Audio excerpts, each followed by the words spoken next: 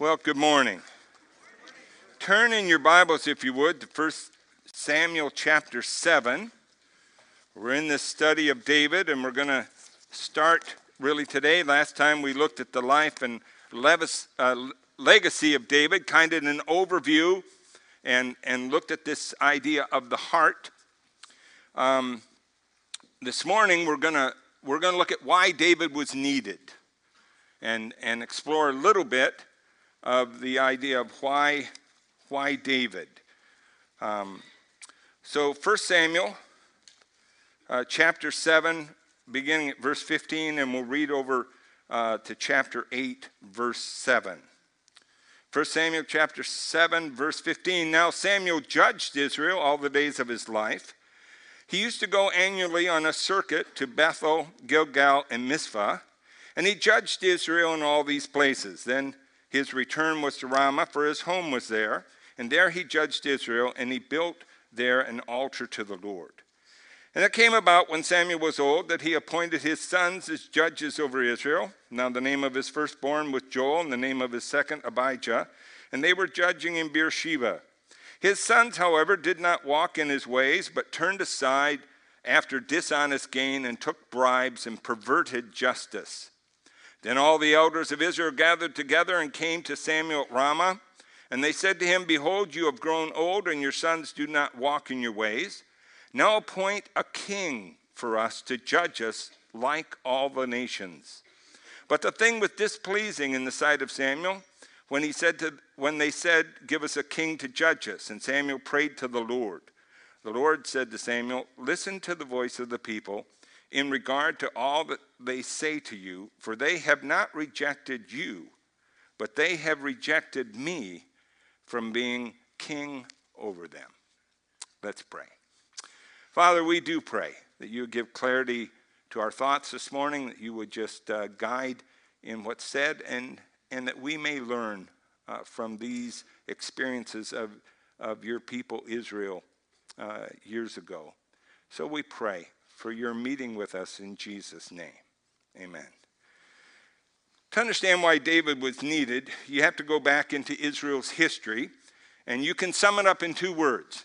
The first word's Israel, the second word is Saul.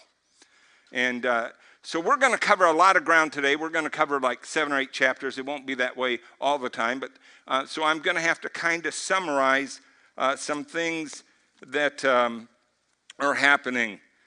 Here in 1 Samuel 8, the elders of Israel come to Samuel. They come to Samuel, and they ask for a king. And they give several reasons that they feel the need for a king. And these are from recent history. The first is they have some bad memories. If you were to go back into chapter 5, 6, and 7, you would find that Israel's constantly, they're up in the mountains. The Philistines have the plain. There's an area in between called the Shephelah, the low hills. And when Israel was stronger, they would go into the Shephelah and use the valleys of the Shephelah to get better crops. When the Philistines were stronger, they would push Israel back up into the mountains. A lot of battles were fought in regard to that. And there's a battle. And Israel loses 4,000 men. So what do we do? And so they go get the Ark of the Covenant with Eli's sons, Hophni and Phinehas, and they think that will give them victory, because when the Ark of the Covenant was at Jericho, they won. When the Ark of the Covenant was at other places, they won. So they just simply assume that that's going to be true. And they fight the Philistines, and this time they lose 30,000 men.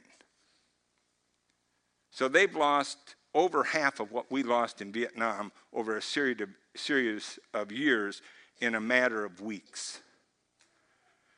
And so they have these bad memories about when things went badly. They went very, very badly for us.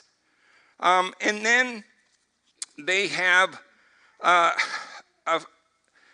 compounding this fear that they have of being beaten by their enemies, And slip over to chapter 12 just for a minute, and you'll see exactly what has brought this fear to a head. 1 Samuel chapter 12, verse 12. This is when Saul's being confirmed, and Samuel says to him, when you saw that Nahash, the king of the sons of Ammon, came against you, you said to me, no, but a king will reign over us, although the Lord your God was your king. Now there's another enemy on the horizon. He's on the other side of the Jordan. Nahash, the king of the Ammonites, is besieging Jabesh Gilead, and what are we going to do? Now, in the previous time, Samuel had risen up as a judge, and following their 30,000 man loss, Samuel came, he offered sacrifices, he prayed, and God was with Israel, and they devastated the Philistines. But with these bad memories, and then the next thing is that compounding this is there's a failure in the leadership of Israel. There's the corruption of the priesthood as seen in Eli's sons. The priesthood had failed Israel. Samuel, who was revered and trusted, was old, and he's no longer a long-term solution. And Samuel's sons were dishonest, taking bribes and perverting justice. So there's a leadership vacuum. Who do we got? Samuel's old. His sons are no good. The priesthood has failed us the last time. Who's going to help us as we face Nahash of the Ammonites? We need a king. We need a king. Because as they looked around, the nations around them had a different political system than waiting for God to raise up a judge to deliver them. They had a king, and he had a standing army, and he knew what to do. And so he went out and fought their battles. And so we need a king. But God, who knows their hearts, knows that their stated motivations are not the only motive for the request. The Israelites had not learned the real lesson of the book of Judges. Failures against enemies was because of sin, not political organization. And what were their underlying motives? In verse 7, we saw that they rejected God. They rejected the theocracy, God ruling in Israel. And in Israel, God was to reign, and it was his responsibility to protect the people. And their reaction of fear instead of faith was leading them to set aside God's order and timing. You know, having a king wasn't necessarily wrong. God had promised Abraham, and in my Bible reading this morning, the promise was repeated to Jacob, that in their lines there would be kings. Some of their descendants would be kings. And Jacob prophesied of the tribe of Judah in Genesis 49 that the king would come from the tribe of Judah. And in Deuteronomy chapter 17, verses 14, 17, Moses says, when you're in the land, you're going to ask for a king like the nations around you, and here's how he should act. He shouldn't multiply horses. He shouldn't multiply wives. Here are some of the restrictions that need to be put on this king. So it wasn't that God didn't have a plan for a king. In fact, God had a king in preparation, David. But they want a king now. They are setting aside God's order because in a lack of faith, they're giving in to fear, and so they're doing away with God's order, and they're resisting God's timing. We want an answer now. We want something we can see and trust instead of God.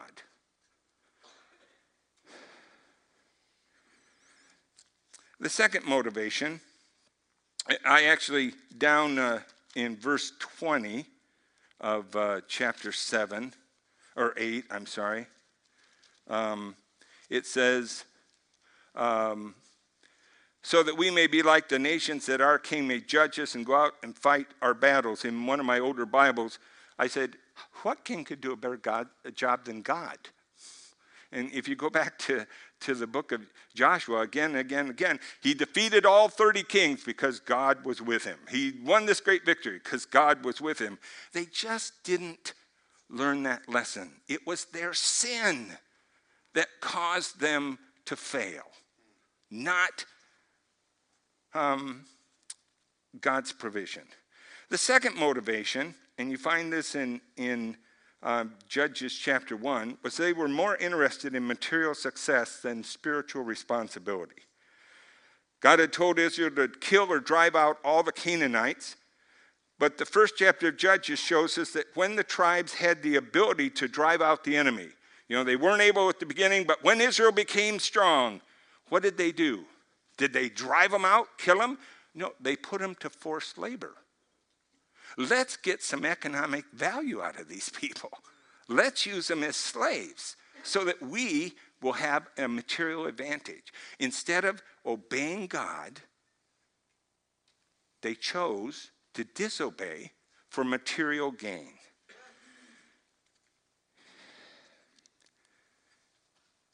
They wanted security without spiritual responsibility, without obedience. J. Sidlow Baxter writes, "The fact would seem to be that Israel had wearied of a theocratic form of government which made their well-being dependent on their right conduct.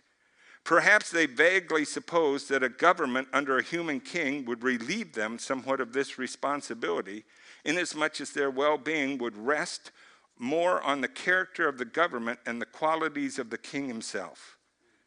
So they chose fear instead of faith and set aside God's order and God's timing. They chose material benefit instead of obedience, and they reaped destruction." And those principles continue to today.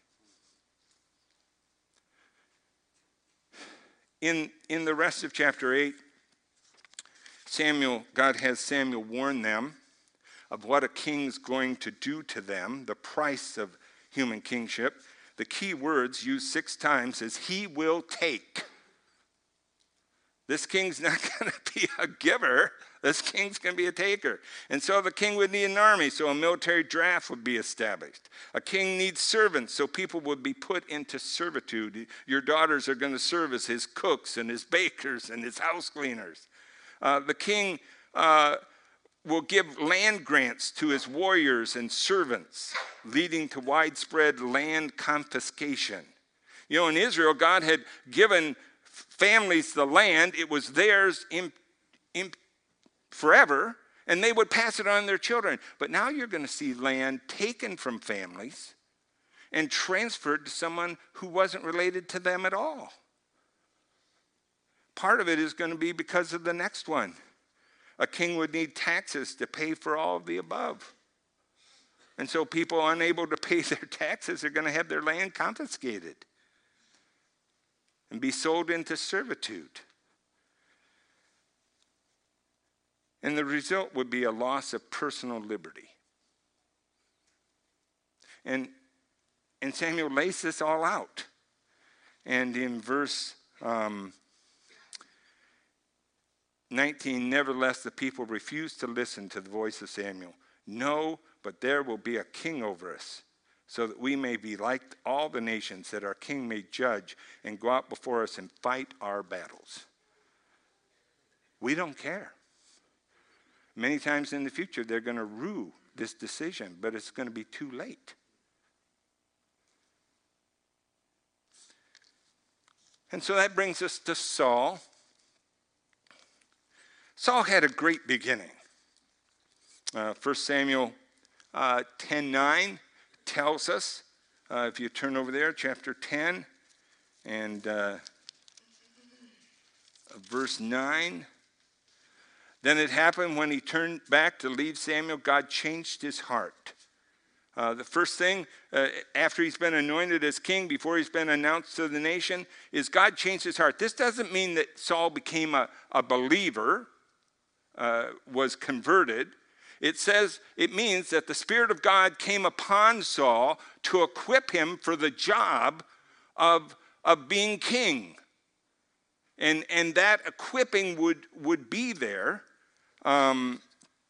to help him, to give him supernatural help But because Saul became proud and independent and rebelled against God, he lost the Spirit's power, and then his kingdom, and then his life.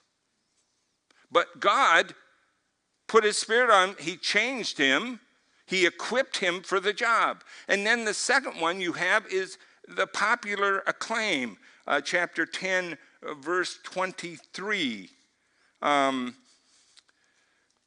So they ran and took him from there. He's hiding in the baggage. And when he stood among the people, he was taller than any of the people from the shoulders upwards. There's that outward that man looks at. And Samuel said to all the people, do you see him whom God has chosen? Surely there's no one like him among all the people. So all the people shouted and said, long live the king. Samuel says, look at this guy. I mean, it's like having Colton on your, having a bunch of 5-year-olds playing football, and I choose Colton. Okay, I choose Colton. Well, and that's how it was. They looked at Saul and they said, yeah, this is the guy. Popular acclaim. It was great. And then, look at verse 26. Saul also went to his house at Gibeah, and valiant men whose hearts God had touched went with him.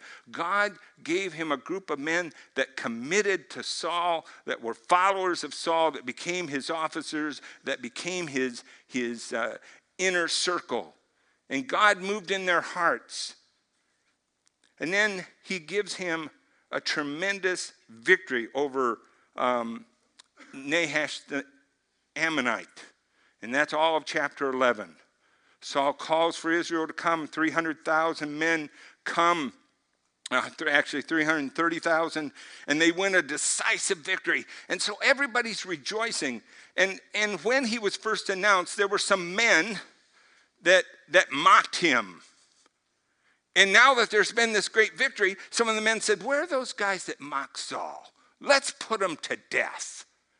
And Saul, in a wonderful display of mercy, says, no man's going to die today because God gave a victory, a wonderful victory.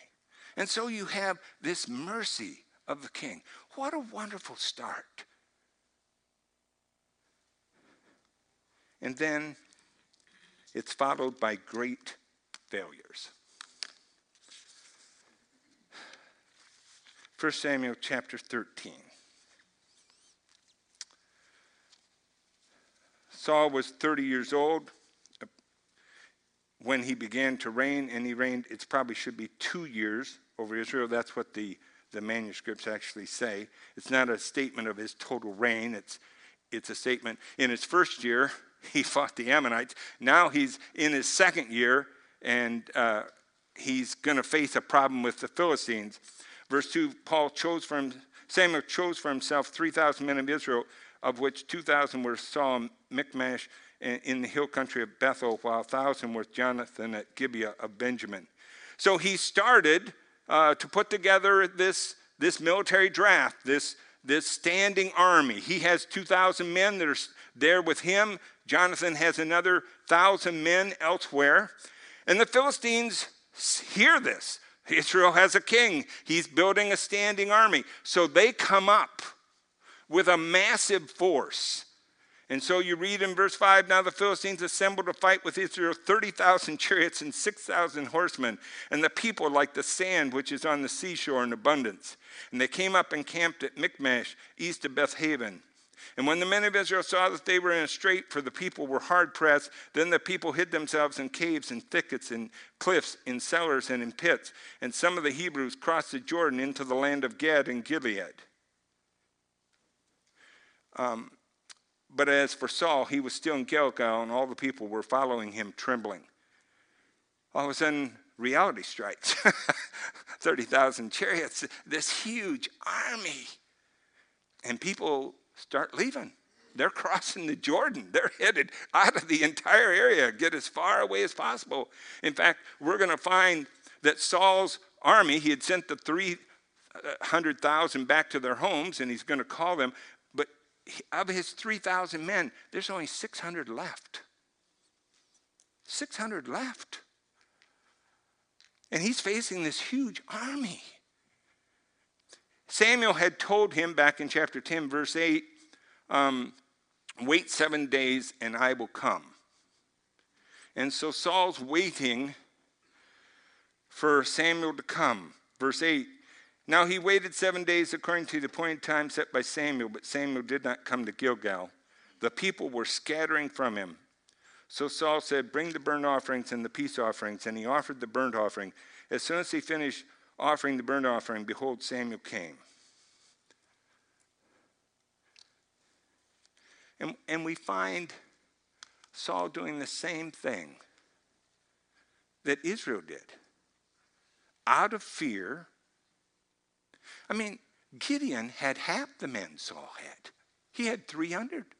Because God liked to use victories over the enemies to display to Israel and to the nations around that the God of Israel was the one who was the power in Israel. And so he told Gideon, too many men, send everybody who's afraid home. And so a bunch left. He said, still too many men. And he narrowed it down to 300. And he's narrowing it down to 600. There's a test of faith here for Saul. And Saul, his faith is in men. And out of fear, he says, I've got to do something to rally the troops. I've got to do something to make sure we can do this. And just like before, they went and grabbed the Ark of the Covenant and brought it in, thinking that would do it. He says, well, I'll offer the sacrifices. God had made a decision that no king would be a priest. Priests were here, kings were here. The only king priest in Israel ever was to be the Lord Jesus. Later in time, a king will come in to offer incense on the altar, and God will smite him with leprosy to reinforce that. And once again, he sets aside God's order. He takes something on that's not his to take out of fear instead of faith. And he doesn't trust God's timing. Samuel said, I'll be there. He's late. God's using that to test Saul's heart. And he's finding what's in Saul's heart. And so when Samuel comes, Samuel rebukes him. Verse 13, Samuel said to Saul, you have acted foolishly. You have not kept the commandment of the Lord your God, which he commanded you. For now the Lord would have established your kingdom over Israel forever. But now your kingdom shall not endure. The Lord has sought out for himself a man after his own heart. And the Lord has appointed him as ruler over his people, because you have not kept what the Lord commanded you. He didn't lose his kingship. He lost his dynasty. Jonathan wouldn't sit on the throne following him. But he's still king.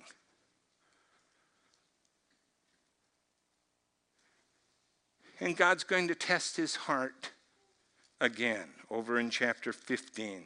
There's a lot of things that happen. God gives victory over the Philistines. Saul again shows his rashness. He takes credit for something that he didn't do. He makes a rash oath. But God nonetheless gives victory through him. In chapter 15, verse 1, then Samuel said to Saul, the Lord has sent me to anoint you as king over his people, over Israel. Now therefore listen to the words of the Lord. Thus says the Lord of hosts, I will punish Amalek for what he did to Israel, how he set himself against him on the way while he was coming out of Egypt. Now go and strike Amalek and utterly destroy all that he has. Do not spare him, but put to death both man and woman, child and infant, ox, sheep, camel, and donkey. When Israel traveled in the wilderness, Amalek is more of a tribal group that moves around. And they would pick off the stragglers that were in the march. So those that were faint, those that got tired and sat down to rest for a while, the Amalekites would whip in and kill them or take them as slaves. They fought one time against Israel when they thought they were strong enough to take them on. If you remember the story, Joshua fought them and Moses sat on the hill with the rod of God, and when his hands were up, Israel won. When his hands came down, Israel lost. And so Aaron and Hur held his arms up so that Israel won. And God said to Moses, there will be, because of Amalek doing this, attacking the weak and the poor and the faint, and doing this, there will be war forever. And later he says, I want you to wipe them out. And so Samuel comes, he says, listen, God made this promise a long time ago, 400 and some years ago, and now the time, and God has chosen you to fulfill his judgment on this people that had so attacked the people of God. And so Saul heads off, and you may remember the story. Verse 4, Saul summoned the people, and numbered them, 200,000 soldiers, 10,000 men from Judah. And he came to where the encampment of Amalek was, and set an ambush in the valley. Verse 9, but Saul and the people spared Agag, that's the king, and the best of the sheep and the oxen and the fatlings and the rams and all that was good, and were not willing to destroy them utterly, but everything despised and worthless they utterly destroyed. Verse 10, then the word of the Lord came to Samuel, saying, I regret I have made Saul king, for he has turned back from following me, has not carried out my commands. And Samuel was distressed and cried out to the Lord all night. Samuel rose early in the morning to meet Saul, and it was told Samuel, saying, Saul has come to Carmel. Behold, he set up a monument for himself, and then proceeded down to Gilgal. Samuel came to Saul, and Saul said to him, Blessed are you of the Lord. I have carried out the command of the Lord. But Samuel said, What then is this bleating of the sheep in my ears, the lowing of the cattle which I hear? Saul said, he blames the people. They had brought them from the Amalekites, for the people spared the best of the sheep and oxen, sacrifice to the Lord your God, but the rest we have utterly destroyed. Verse 22, Samuel says, Has the Lord as much delight in burnt offerings and sacrifices as in obeying the voice of the Lord? Behold, to obey is better than sacrifice, and to heed than the fat of rams.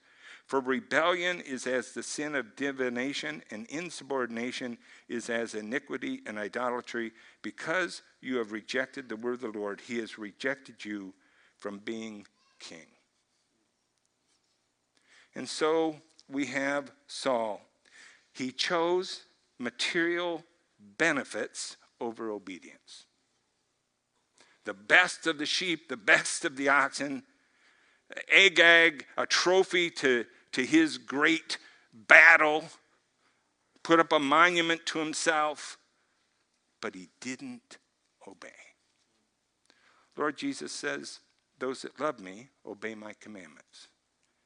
If you don't obey his commandments, what's it say? And God has tested Saul's heart. And Saul has failed twice. And God judges him. Did you catch that Saul's failures were mere images of the wrong motives of Israel? One of the lessons of the book of Judges is that the spiritual climate of God's people is reflected in their leaders. As Israel's spiritual climate goes down, you end up with Samson.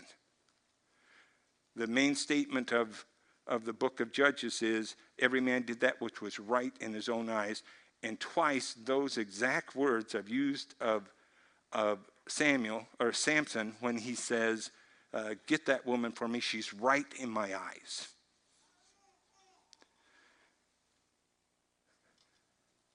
Sometimes we say, well, the responsibility is the leaders. But if the body does not live up to spiritual responsibility, they will not produce leaders much above their own spiritual temperature. I don't know how the Lord couldn't come sometime soon, but if the Lord doesn't, the leaders of this place will be determined by the spiritual vitality of this body. Every one of us has a responsibility. And it's out of this body God raises up leaders. And so there's a real warning in Israel and Saul that the leader Israel could produce and love was just like them. And David's going to be different. And so we're going to look at why David. What was different about David? Well, we know he was a man after his own heart. How did he become a man after God's own heart? How did he become that kind of man? We're not told specifically, but there are some indications. The first is solitude, spending time alone with God. Psalm 46:10, which is not one of David's, says, "Be still and know that I am God. I will be exalted in the earth." Be still means to cease striving. Literally means relax in confidence. It reflects this idea of learning who God is. Psalm 39:7, David reflected this idea when he said, "And now, Lord, for what do I wait? My hope is in you." Psalm 40, verse 1, "I waited patiently for the Lord." David, out in the field with the sheep, discovered a personal God. There's debate over when Psalm 8 was written. But Psalm 8 says, "When I consider your heavens, the work of your fingers, the moon and the stars which you have ordained." And he understood God was the creator. He understood the power of God. You go through Psalm 139, and he talks about the omniscience of God, the omnipresence of God, the omnipotence of God. And these were things David learned out there in the solitude, thinking about God, communing with God, praying to God, letting God speak to him through whatever resource he had in the Word of God, and through nature and through other things. When my daughter went to college, they offered the freshmen could go to this camp and could get to know other freshmen if they wanted to, and I thought that'd be a good idea. And so she went, and we got a call from her, and she said, "They're taking away our cell phones for the whole week, so I'm to call you to tell you, don't be worried if you can't get a hold of me." And at the end of the week, I said, what was one of the most interesting things you did? She said, "There came a day when they fed us breakfast, and then they said, hit the restrooms, and we came back and they gave us a little sack lunch, and they took us out along the trail and they dropped every one of us off with a Bible and a pen and a notebook and said, we'll be back about 4 o'clock to pick you up." 6 hours out there by yourself with your Bible, your notebook, and your pen. And they did that. They did that camp not only just for the freshmen, but for anybody who later was involved in leadership, any leadership at the school. And so I was real pleased that for the next 3 years, she was at that camp and she had that experience. Have you ever spent time alone with God? We live in a deafening world. And Elijah learned on Mount Horeb that God speaks with a still small voice. Do you ever take time and just be alone with God? Let God speak to you. Meditate on his word. Spend some time in prayer with him. David did that. Wasn't really his choice. He was the youngest. He got stuck with the job. Even when he was the harpist for Saul, when he wasn't with Saul, he went back to the sheep out in there again. But God used that time in his life. And we need quiet time with God. In the hubbub of the world, you'll miss God's voice if you don't take time. Integrity. God specifically mentions David's integrity of heart in 1 Kings 9:4. In Psalm 78:72, written by Asaph, he says of David, "So he shepherded them according to the integrity of his heart." In several of his own Psalms, David refers to the importance in his life that integrity had. What is integrity? It's trustworthiness to responsibility marked by dependability and honesty. Someone said it's who you are when nobody sees you. Someone else said it's faithful in little things. You know, David, and I don't want to steal too much from Tony, but David told Saul, I was out there with the sheep, and a lion and a bear came along. Lord Jesus talked about the difference between a shepherd and a hireling. Hireling flees. The shepherd is willing to give his life for the sheep. Nobody's out there seeing what's going to happen. You can rationalize it. You can say, well, Dad would rather have me come back than all the sheep. You can say, well, you know, that lion's already got a hold of him. He's probably toast anyway. So he's no good to us. Or you could say, well, he's wounded. I'm going to have to spend all kinds of extra time helping that sheep, carrying that sheep, and it'll keep me from being able to give all the rest of the sheep the time they need. Lots of things you can rationalize. But the question is, are you faithful to the responsibilities you have? David, in a number of places you'll find he talks about other people, and then he says, as for me, and he'll talk about integrity. Integrity is a choice. I have responsibilities in trustworthiness, in faithfulness. I'm going to meet those responsibilities. I'm going to be dependable. I'm going to be honest.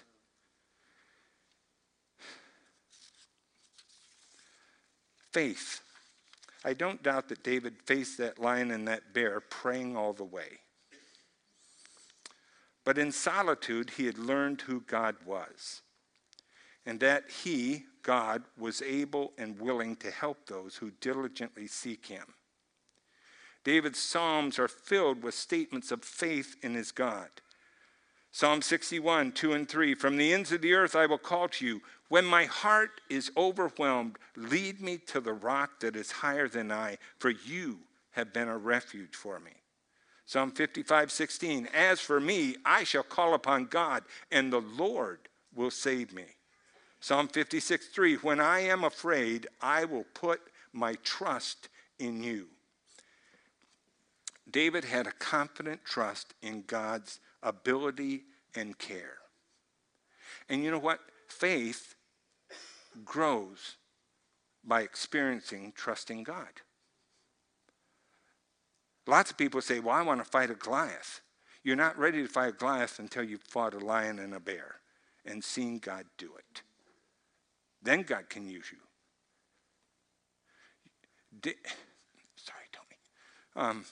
David was confronted. I mean, when he speaks, who is this guy to say those things about this God that I love? He knew this God. He had met this God in solitude. He trusted this God. He was going to be obedient to the responsibilities that he felt towards God and the things that God had given him to do. And then lastly, David gives God the glory. In Jeremiah 9:24, God says, let him who boasts, boast of this, that he understands and knows me, that I am the Lord, who exercises loving kindness, justice, and righteousness on earth. Listen to these words. For I delight in these things, declares the Lord. Before Saul, David declared, the Lord who delivered me from the paw of the lion and the paw of the bear will deliver me from the hand of this Philistine. David's Psalms are filled with expressions of giving God the glory. One of my favorites is in Psalm 3:3. But you, O Lord, are a shield about me, my glory, and the one who lifts my head. Everything I got came from you, God. And everything that's really valuable is you, God.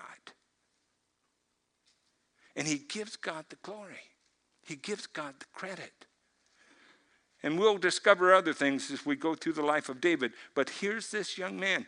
And you know the thing that struck me as I went through this? There's not a single one in this room that can't go after those 4 things that are important to God. To make a decision. I'm going to spend time alone with God. To say I'm going to approach life with integrity.